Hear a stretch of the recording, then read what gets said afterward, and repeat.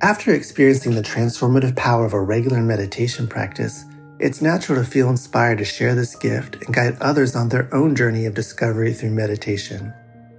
Join Buddhist teacher David Nichtern and Duncan Trussell, comedian and creator of the Netflix animated series The Midnight Gospel, for a free online event on Tuesday, May 7th at 6 p.m. Eastern Time. They'll discuss the profound practices of mindfulness in Dharma Moon's renowned mindfulness meditation teacher training program. Get certified by Dharma Moon to teach meditation, lead group practice sessions, and work with individual students. Visit dharmamoon.com/beherenow for more info and to reserve your spot for the free online event with David Nichtern and Duncan Trussell.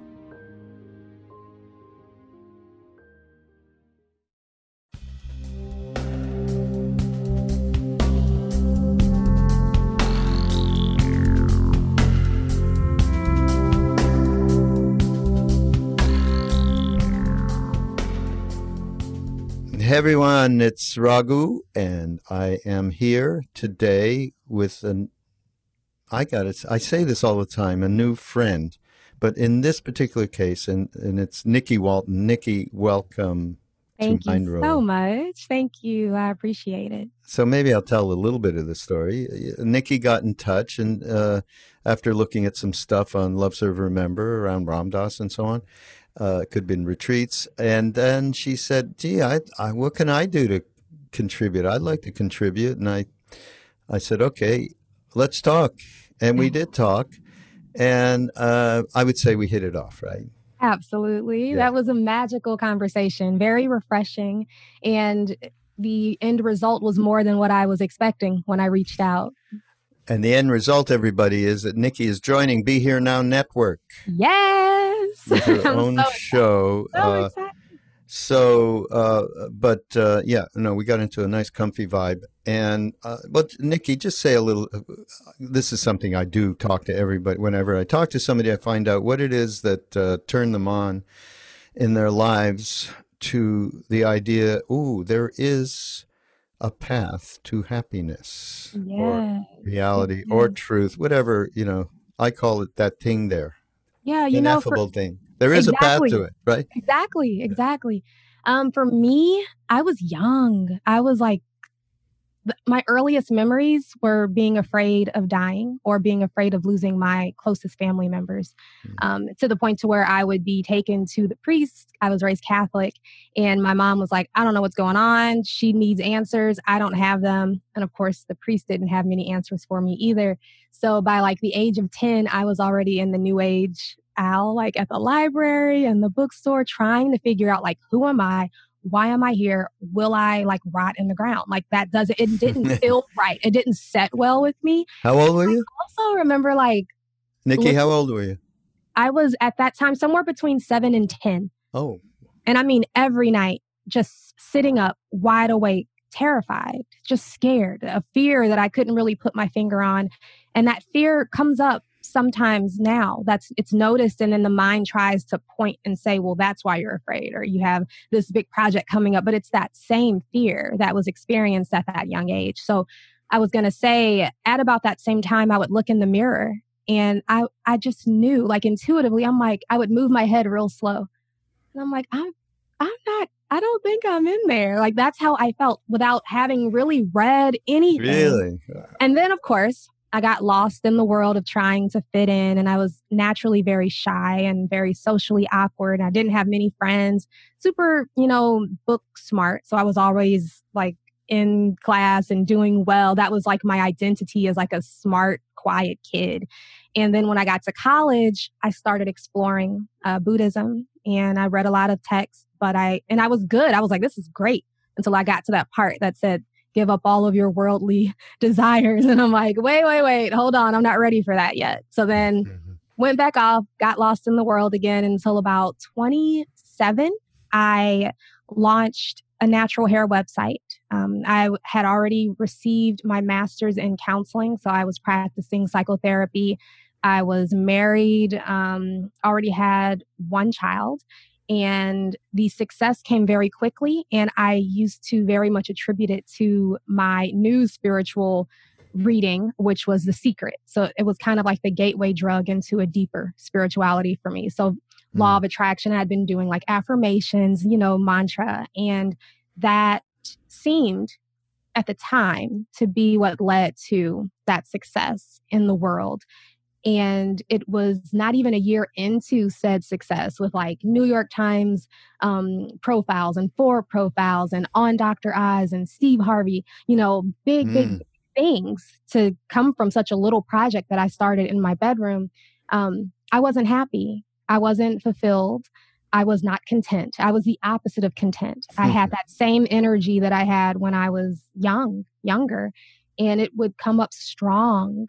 And I remembered for my book I did with HarperCollins, it hit every list but the New York Times. Every list, all the major lists. And I really wanted the New York Times. And I remember being devastated. And I called my friend, Tracy Ellis Ross, and I'm like, I don't know what's wrong with me. I've been upset for a week. I've never been this down, especially over something that I know is so minor. It's so surface. This is BS. Like, what's wrong? And she reminded me that I don't do the work that I do for accolades. We do it to help. And if I was doing it for those reasons, that's a part of the problem. She also told me, go deeper. Whatever you're reading now, go deeper. And so I started looking up law of detachment instead of attraction. And because I could tell I was super attached to the outcomes of my actions and the results that I wanted to see from them. So I started down that path, which led me to Ram Dass. Like, one of the first books that I purchased after my foray with law of attraction was Be Here Now and Polishing the Mirror and Be Love Now. And then, of course, like Eckhart Tolle and, teachers like that. And it was almost just like, because I have a very busy and active mind, I need to triangulate things. So I read, the beautiful works of Ram Dass, but then I'd read Eckhart, and then I'd read, other teachers. And I'm just like, oh, well, they call the I am presence, and it's, called this in this other teaching. But I started feeling it more fully, having that experience myself. And that is what changed everything. And so after reading a million books and meditating every day for hours every day, meditating, looking, seeking, it was finally seen.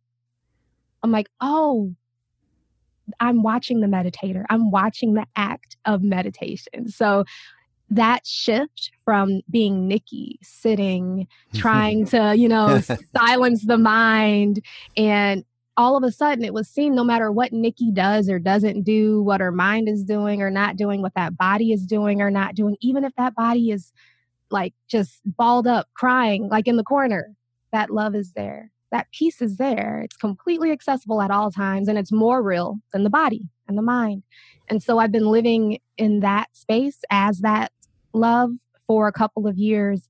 And I still like to read, and I probably read a little bit every day, but it's not the same kind of seeking energy. It's more like, how do they try to express this no thing? And I like to just look at, new ways of talking about it. Fabulous story that is. No, that's incredible. Oh, boy. Well, you got there in like 3 seconds, and I've been doing this for decades. I'm still trying to get there, Nikki. Man, this was intense. My ex, he would say, what are you looking for? What are you seeking? Because he could see it, and it was all consuming. And I think that everything that I had read was correct, that suffering is necessary. At least it was in this experience. I needed to be back up against the wall, to be all in, to really force me into, like, when everything is falling down, all you want to do is sit at love's feet, at God's feet. Because as soon as you get up, you're going to suffer. It's going to hurt. So it's like I clung to that presence in those times, like between 2017 and really like the top of 2018. And that's when it became apparent that it wasn't Nikki doing it, that it's a play of Nikki coming back to this, but this has never been lost, and it's always here, and it's effortless, and it's formless, and it feels like love, and it sounds like silence. That's nice. But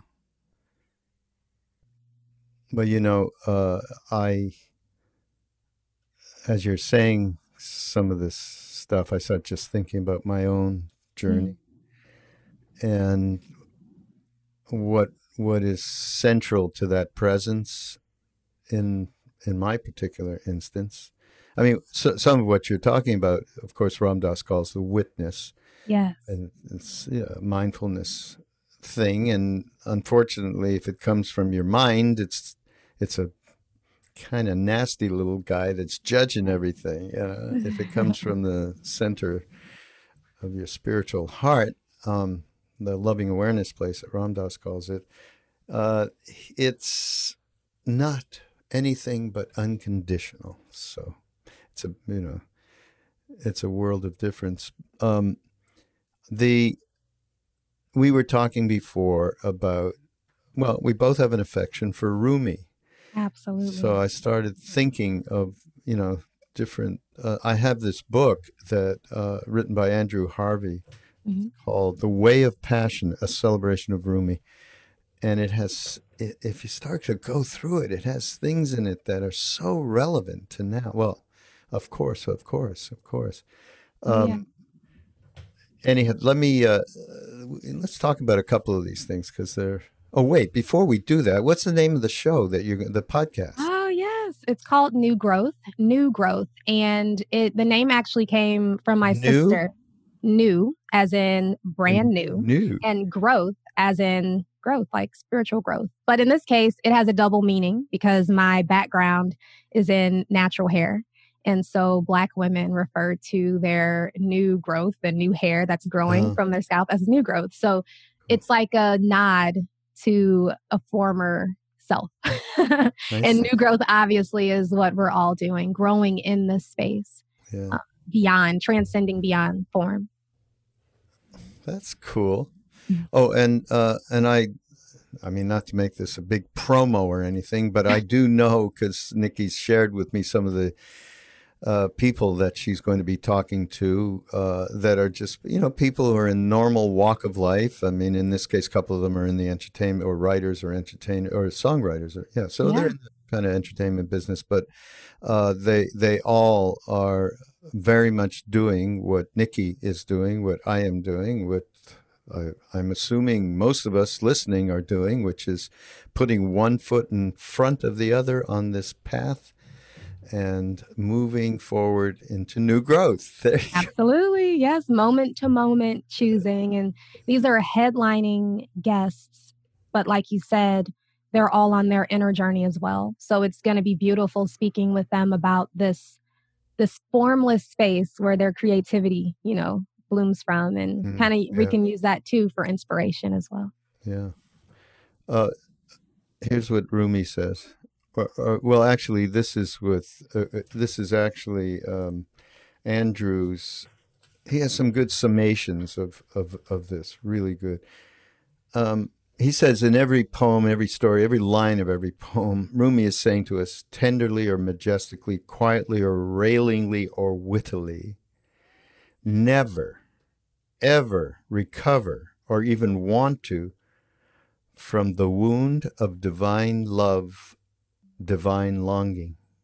So you will come to long with your whole being to participate now in the vast transformation that destiny is demanding of the human race. That sounds like about now.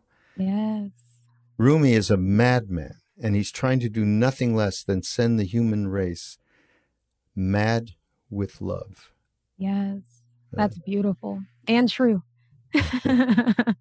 So, but in the tradition that I come from being, of course, with Ram Dass and Neem Karoli Baba, Maharaji, we call him, it is central to it, of course, is devotional yoga. It's called Bhakti Yoga. But it's devotion that It's kind of very much like what we have been doing with Ram Dass until he left, and we continue to do at retreats and so on. In fact, pretty much everything we do, we always have some great Buddhists around. We can't go Absolutely. anywhere without them, you see. They shine a light that is so extraordinarily helpful.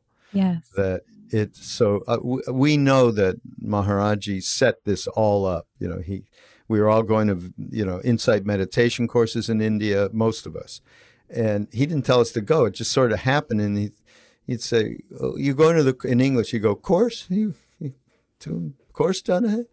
So, yeah, it was like that. It wasn't anything. But it's formulated a major part of the kind of grounding that we got. Yes.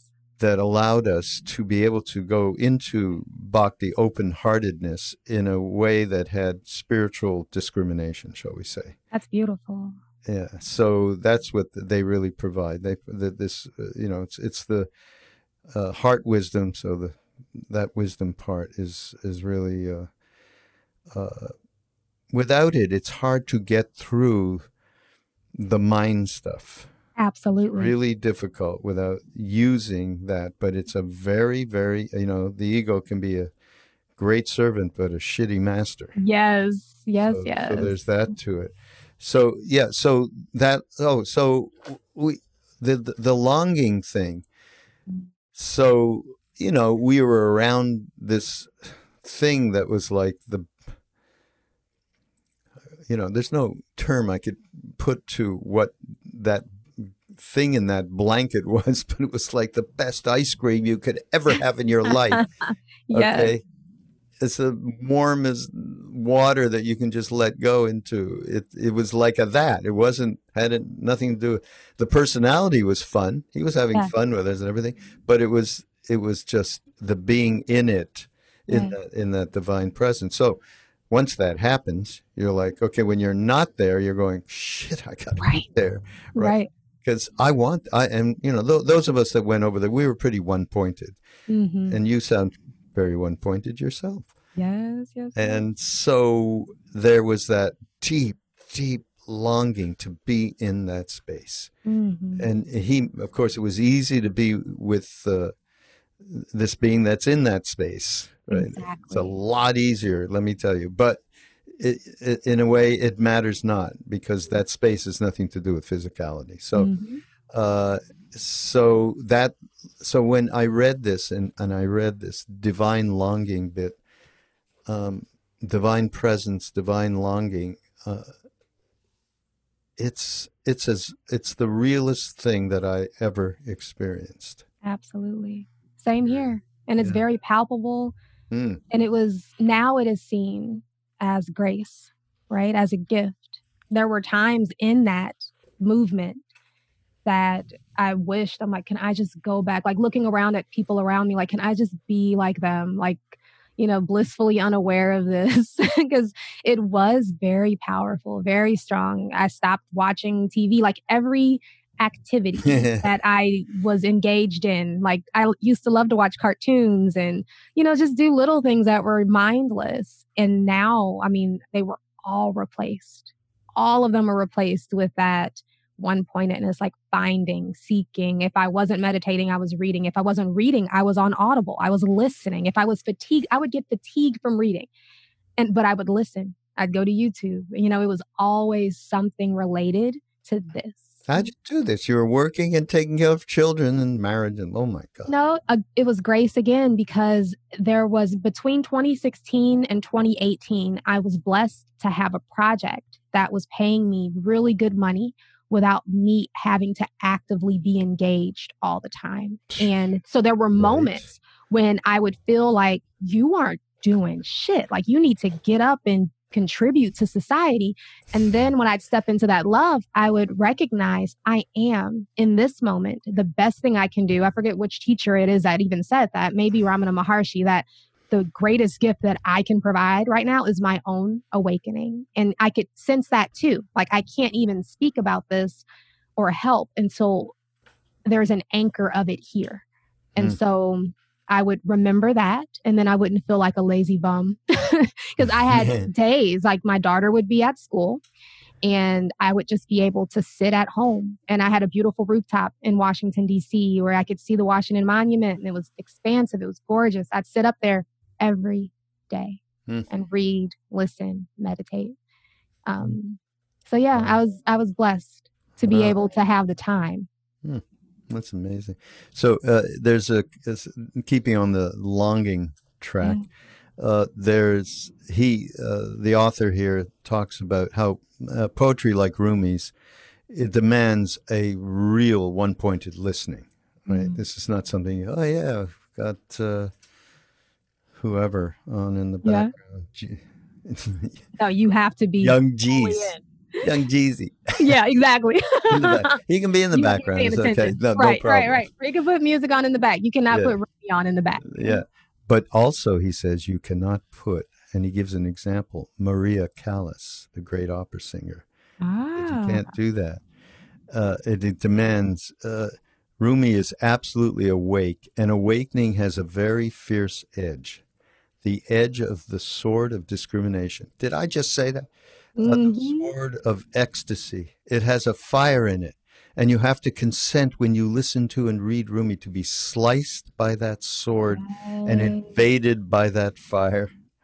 Oh, my God. And he says, Callas's voice is demanding that you listen because the truths that she is burning her voice away to tell are truths that can save an entire civilization. Absolutely. I love that shit. Absolutely. What Callas is doing when she sings is pleading for love against patriarchal madness. That voice is always there, burning away, begging love to win in a world which has been ruined by a crazy masculine hardness and deadness of heart.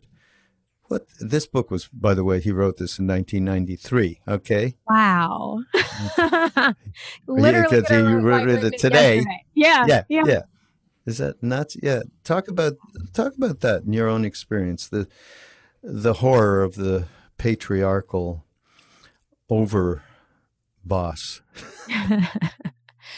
For me, I love the imagery about the burning away, and that is what I was going through in the most tumultuous times. Like when I talk about like that 2017 to 2019, 2018 period, everything that was not love got burnt up. So, and I knew in the back of my mind during that inner suffering and seeing the outer suffering too, that the only thing that would be left was love. So there was fear there, but I just kept placing my attention on the love. So no matter if it was a person that I was facing up against, and I had terrible business partners. They were male and dealing with that in addition to what seemed like the anxiety it was causing here, and then remembering that this is more important than what was happening out here, like what this is here. So healing this and recognizing that if I could find and recognize the light in every moment, that only the things that were not built in love would be what was burned away. And that has been the experience. Yeah. Wow. Yes, walking around with that perspective is the entire difference in our lives. But it may not always be pleasant. And I know you're not sort of relating the unpleasant. I hear the cut through, but I didn't hear the cutting, if you know what I mean. It is very unpleasant. I can remember being in the midst of an argument, whether it was with, a business partner or with my own partner, and recognizing the need to step away. So when I would feel that energy rush up, we all know that energy. I don't know how it manifests there for you, but for me, it starts like in my abdomen and it comes up and there's heat and there's, it's very, very uncomfortable. And it comes up too, like before a big speaking engagement. It's the same energy, I just label it differently, right? So that energy would come up and I used to do whatever I could to avoid it, whether it was reach for a glass of wine, scroll through my phone, get on the phone, complain about said person or situation. Instead, I could be in the middle of a debate or argument and I would excuse myself, go to the restroom. And I tell the people that I work with all the time to do this too, if you can.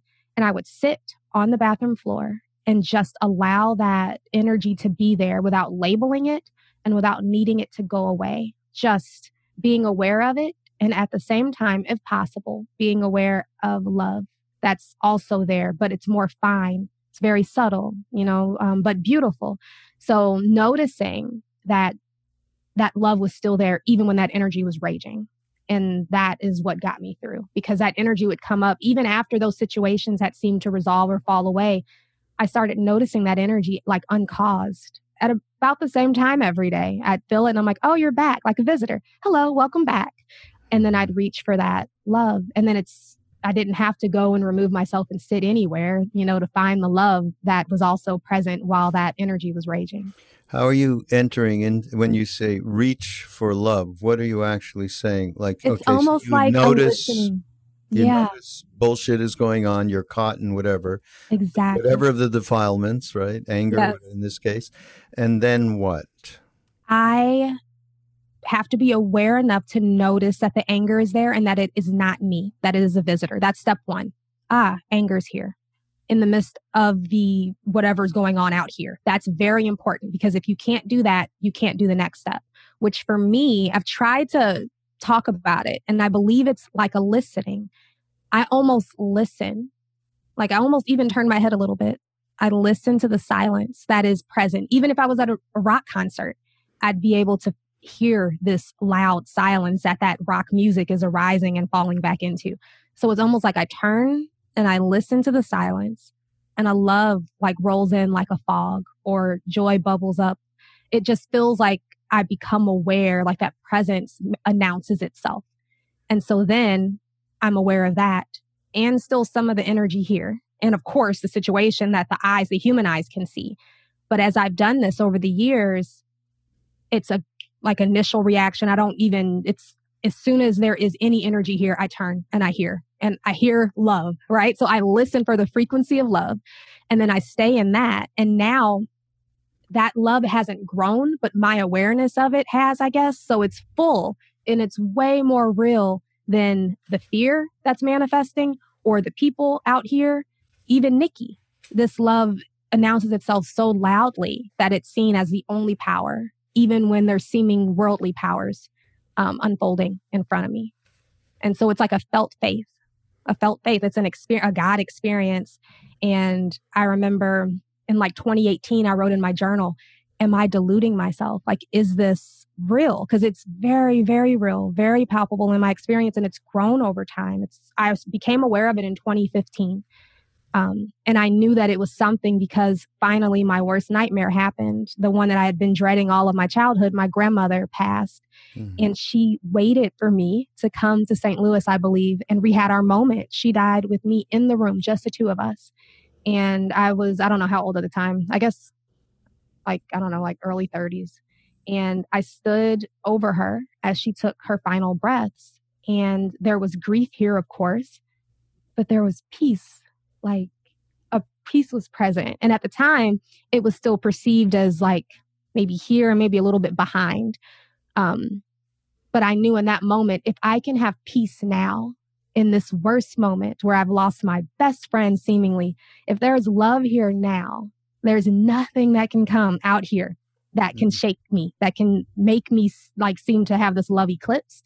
And so I started practicing it more and more after 2015. And like I said, now it's not that the love is here or that the love is here or that I'm back here and Nikki's here, because that's how it felt for a little bit. This was seen as not being here either. It's just love.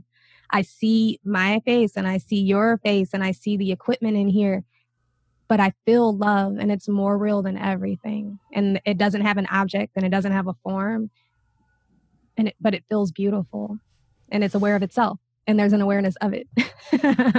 Wow. You know who you sound like? Mm-mm. Ram Dass. Really? Yeah, Ram Dass used to sit around and just do everything is love. everything. Yeah. And it would be, so this is a cute story. So there was a bunch of people around, and and Ram Dass said, there isn't anything that I don't love. I love my wheelchair. I love the view from the window. I love the dog. I love whatever. He Yes. went on and on about Yes. everything he loved. And then he said, you see that rug? Everybody looked.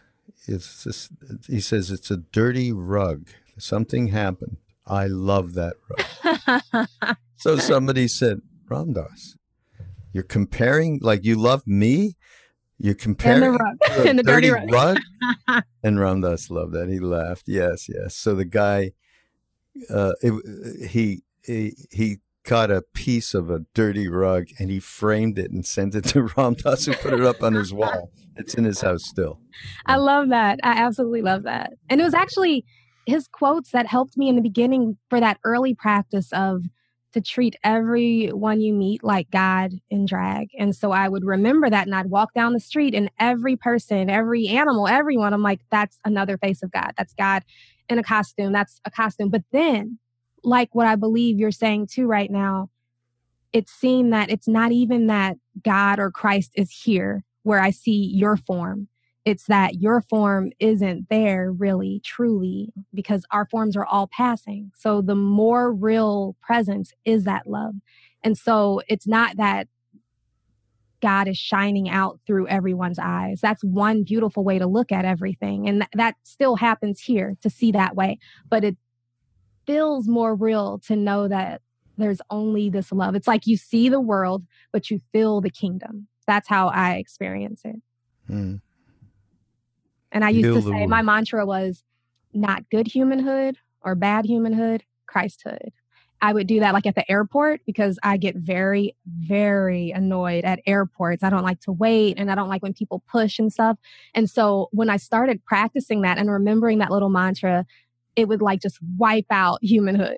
And I'm like, if there's not good or bad humanhood to judge, there's only Christhood, only this love here. There's no reason to think, because what is there to think about? If there's only Christ, so there's nothing to think about. You just love about. And then, yeah, there's just joy. The only problem is the forgetting that. Yes. Seem to forget that quite a bit, in fact. Often. Very, very much. It gets easier. And I always tell people to, I would set an alarm on my phone to go off every minute for 2 hours. Like between 2015 and 2018, I had an alarm dinging. My kids would be like, what is that sound? Just to kind of remember every minute to shift, to be, to love, to be the presence. Yeah, not the person. Yeah. So Rumi, back to Rumi, he says, in terms of, and which again, I guess I'm sort of delineating the path that I've been on for all these years. But that has been my focus, which is hanging out with these kinds of beings as a real practice, remembering and remembering and a kind of training that has no training, that just instills this thing, that thing there that I like to call it, my Quebecois thing. Yeah. He says you have to cling to those who know, because only that clinging to the feet of the enlightened ones can give you the slightest chance of ending the tyranny of the ego. Because you'll see holiness again and again being enacted in front of you. See, so those of us that were with this particular being named Karoli Baba, who said, by the way, there's knowness, a guru has nothing to do with, it's not about the physical. Absolutely not. So we all say, because people go, well, you were so, what grace you were living. And we all go, we are the dumbest part of humanity that he let come near him.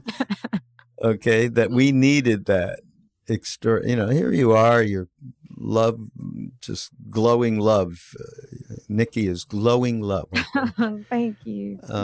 It's obviously, as so many people have proven, it is not necessary to be with somebody with a physical body. It is necessary, though, to have a guru. It is, and I'm not saying that I just said that totally didactically. Shut up.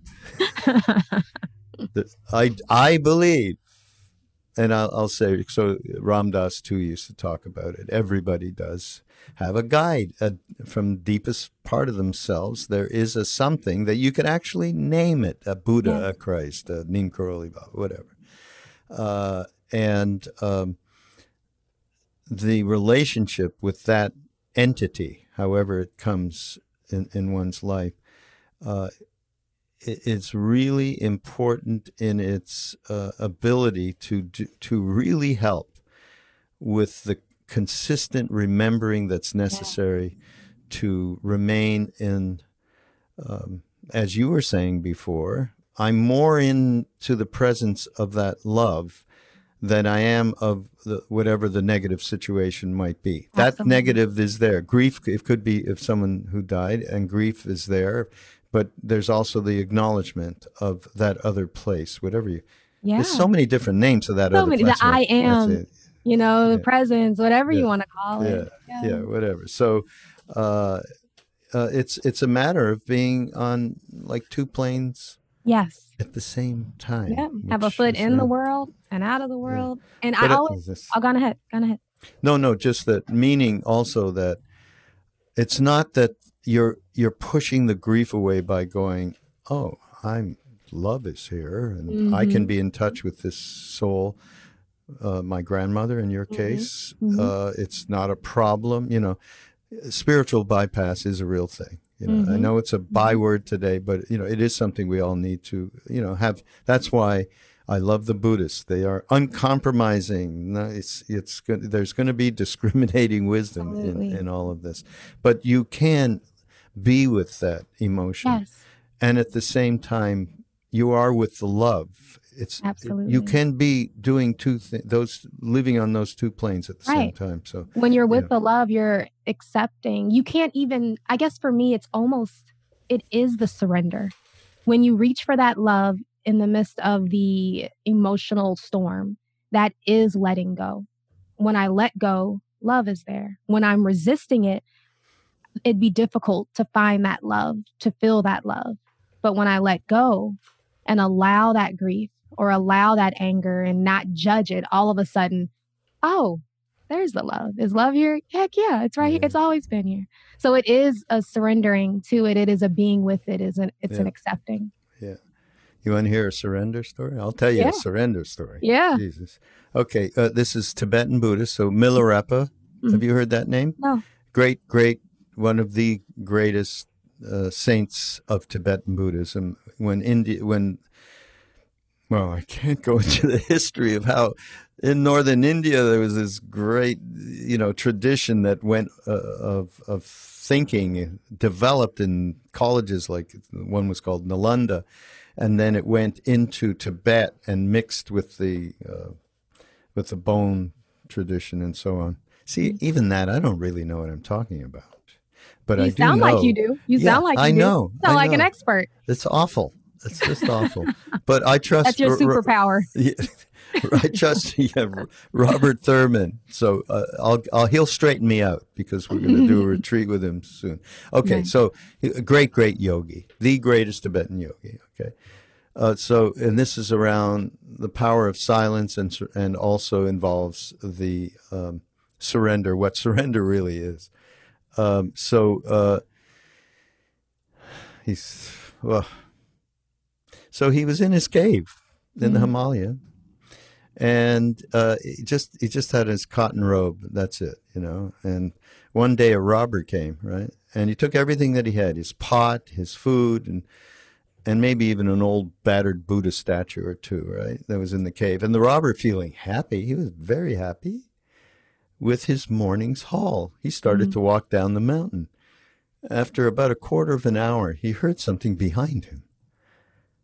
And turning to see a most astonishing sight, the bony hermit running naked, smiling, down the mountain, holding out his robe.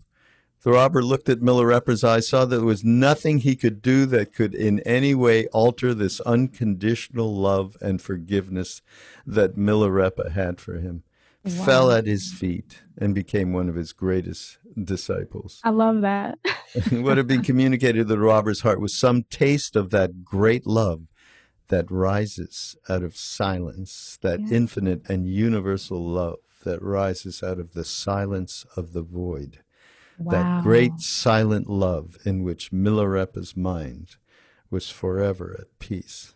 Okay, is that great or what? That is amazing. I don't know. I would not be able to run with my last item like that. I don't think I'm there. No.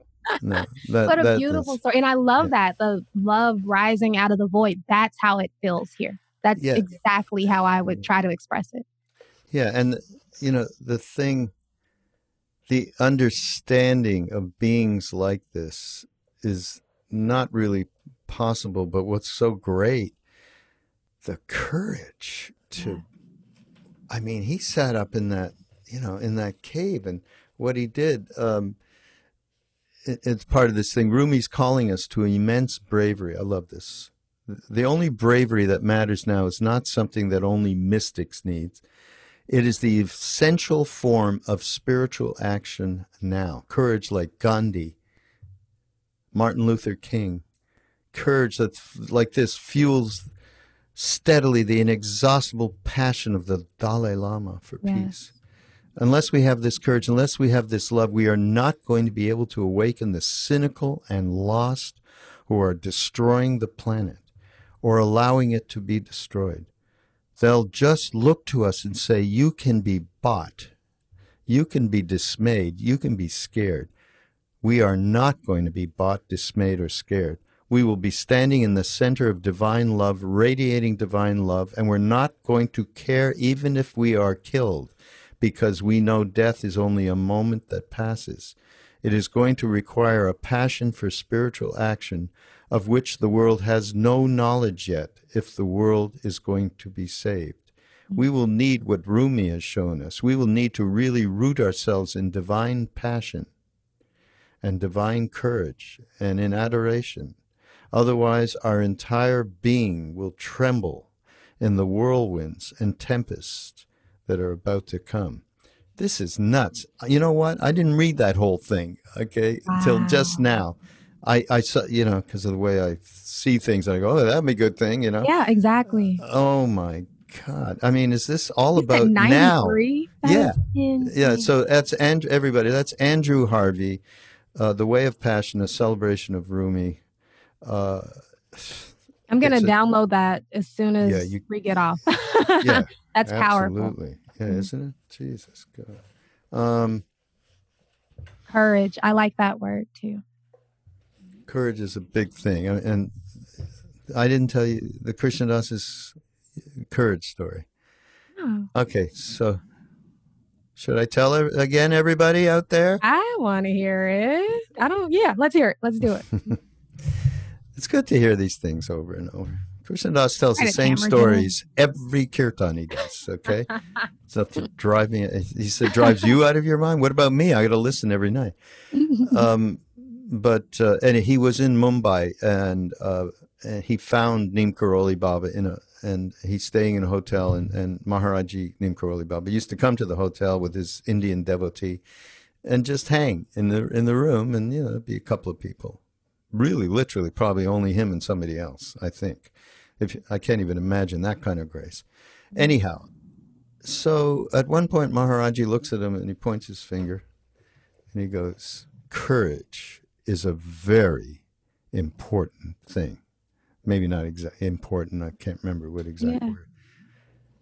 And the Indian devotee next to him said, this is Maharaji, this is Guru Kripa, the grace of the Guru is this path. This has nothing to do with doing anything or having anything And Maharaji turned back to Krishnadas and went, courage is very important. and Krishnadas has had that his whole life, so that whenever, we're talking about the remembering, and when I asked you, how are you remembering? And you're just turning into the silence, which is beautiful. That's his thing, right? He just, that whole thing just gets prompted and he becomes present to a lot. Same thing, just different strokes for different folks. Yeah, absolutely. Yeah. So courage is, Wow. I don't know why that word stuck out from what you read, but that's the power. Thank you for sharing that story. Yeah. Pleasure. God, there's so much in this book. I can't even tell you. When you were speaking earlier about sitting at the feet of the guru or just remembering, whenever I'm working with like my coaching clients, I tell them if they need to personify that love, they should. In the beginning, like I said, in 2015, when I first started practicing the presence of love, of God, my grandma, right when she passed, I personified it, knowing that I was consciously personifying something that is not a person. But I said, if my grandma was here, she'd have my hand and she wouldn't let it go and I wouldn't let her hand go. So I used that, like I wouldn't let her hand go, holding on to that presence nonstop. And I find that helps a lot of people to be able to feel that presence as their dad or their passed on grandma, and to just stay with it like nothing else matters, because it doesn't. Mm-hmm. Wow. Do you know who Nizar Gardata is? Have you heard that name? Course. Yeah. Mm-hmm. Maharaj? Yeah. Yeah. I got several books back here. His final talks, too, which threw me. I'm still trying to get there with those final talks. Yeah, well, it can be pretty heady stuff, but occasionally shit's just like shines through. That's so present. I mean, obviously, it's not particularly my path, Gyan Yoga, which it is, non-duality and all that. It's not even, he's more than that, actually. He's more than that. But he says, Christ, we're an hour. We're into this, man. What time? How long has it been? It's been an hour. No way. Isn't that something? When you're having fun. Yeah, right. So here's something from him that I thought, it's a good closer, too. Mm-hmm. He's describing what it means to live in absolute consciousness. Okay. He says, I'm now 74 years old, and yet I feel that I am an infant. I feel clearly that in spite of all the changes, I'm a child. My guru tells me that the child which is you, even now, is your real self. Go back to that state of pure being where the quote-unquote I am is still in its purity before it was contaminated with this quote-unquote this I am or that I am. Your burden is of false self-identifications. Abandon them all. My guru told me, trust me. I tell you, you are divine. Take it as the absolute truth. Your joy is divine. Your suffering is divine too. All comes from God. Remember it always. You are God. Your will alone is done. I did believe him and soon realized how wonderfully true and accurate were his words. I did not condition my mind by thinking, I am God, I am wonderful, I am beyond. I simply followed his instruction, which was to focus the mind on pure being. I am, and God is one, and to stay in it, I used to sit for hours with nothing but the I am in my mind. Soon peace and joy and a deep, all-embracing love became my normal state. That is one of my absolute favorite quotes of his. I've reread that one. As soon as you started speaking, I'm like, of course. Only peace remained in unfathomable silence. Wow. Powerful and true. Yeah, I absolutely love his pointings. Very clear. And that was one of the earliest teachers that I turned to as well. Ramana Maharshi, Nisargadatta Maharaj, Ram Das. That was, if I would have just stayed there and not went, out into all the little branches, I probably would have rested in this much earlier. But my mind needed to go down every path first. Yeah, it's all cool. That's so pure. I mean, that's it. That's all you need. Like if you can listen to what's in that quote and Yep. actually begin to practice. That's all you need. And we end this with saying none of this happens without practice. I mean, except if you're Ramana Maharshi, maybe. I don't know. No, I mean, to say that, even say it that way is ridiculous, of course. The reality is that, let's just say, spending time with the presence really affords us to be able to shift over to this new perspective and have that be more of the perspective on a moment-to-moment basis. So it does take doing some practice, taking initiative, and making an offering. It doesn't mean running down the hill with your your robe out, necessarily going to the robber, take it, man, take it all. But it's Right. and why not hang out with that? Hang out with Milarepa, right? Absolutely. Let's just hang out with Milarepa. Oh, so great! Thanks for being here, Nikki. Thank you so much for having me. It's been awesome. Yeah, no, it's been really great. And everybody, Nikki's show will be podcast rather. You will probably be able to access it around now once you listen to this podcast, because that's the way we've arranged it. Yes. Clever. So yeah. And that'll be on. So what is good? Again, podcast name? New Growth. And it's Growth. all about divine love, or as Ram Dass calls it, loving awareness. That's the whole point. And talking to these headlining guests about tapping into this divine love and how they create from that space. Beautiful. All right. So you'll just go to BeHereNowNetwork.com and you'll find Nikki there, and then go to iTunes and subscribe. That's important. That helps. That'll help Nikki in the show. And, tell your friends, and get up on social media and share, because it'll all be up there. That'll be great, because it's going to be fun. Thanks again, Nikki. Everybody, we'll see you next time on Mind Rolling.